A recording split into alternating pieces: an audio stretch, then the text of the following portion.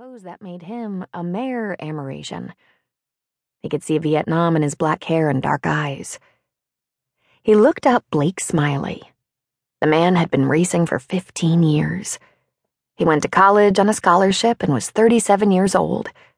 Smiley was a triathlon champion many times over, having scored his first win in Oahu.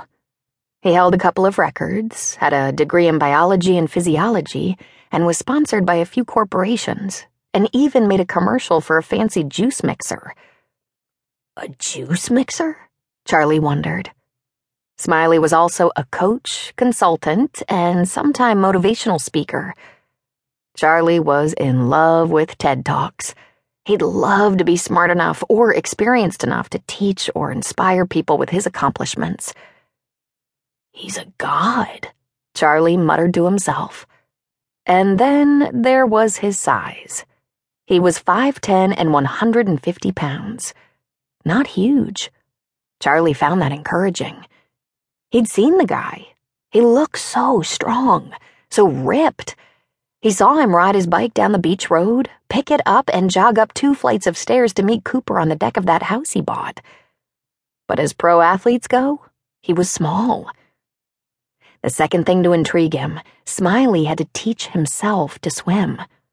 He gave speeches about how he built his athletic career on survival instincts and practice. Charlie couldn't swim. His mother freaked out if he even ran, and he sure hadn't had a pool in the backyard. He wanted to swim. He'd spent the summer hanging out here on the beach, watching the older kids paddleboarding and lately windsurfing.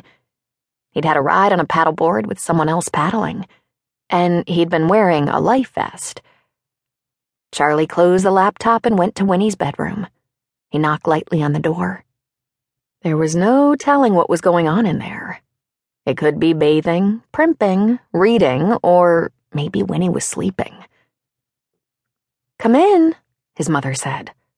He pushed open the door and saw that his mother had been giving Winnie a manicure. Winnie loved manicures. Winnie had become a good friend. They spent a lot of time on their laptops together, talking, figuring things out. "You are never going to believe this," he said, pushing his glasses up on his nose. "The new guy next door, he's an Iron Man." Blake arrived from Australia late at night. He'd slept on the plane, so he was up for a few hours, knowing that in the next couple of days, jet lag would kick his ass. Then it would pass. He was creaky and stiff. His body had become a little less responsive in the past few years. Things like pre-race training and international travel were beginning to take their toll. And it was odd going home to his own house. It was his first. People wouldn't guess that. He was almost 40 and had never owned a home. Not even a condo or townhouse. He'd given the location a great deal of thought. He wanted to be near the ocean. He liked the cold of the Pacific. As a workout, it was more taxing than warm water. The unforgiving nature of the ocean was more realistic than a lake or pool for training. He needed altitude training, and he had that in Oregon. Everywhere he looked, mountains. He'd seriously considered Boulder or Truckee, but at the end of the day, he liked this little spot. When he wasn't racing, he was training, and when he wasn't training, he was living. He could get his training done here, and while he might keep up with the training for life, he wasn't going to race professionally forever. For living, he wanted a quiet place that wasn't overrun by professional athletes and Olympians. Shake a tree in Boulder or Truckee, and 10 Olympic contenders fell out. He spent his first day unpacking, arranging his gym and doing a short workout to keep from stiffening up after a 17-hour plane ride. Then he drove into a larger town to the grocery store, rounding up his food.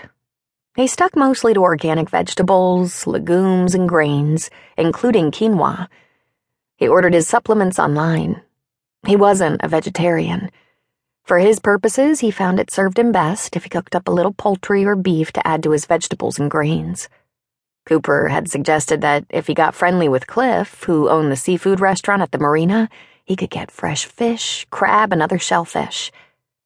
When he was training, which was almost year-round, he avoided, or at least limited, his favorite things: cheese.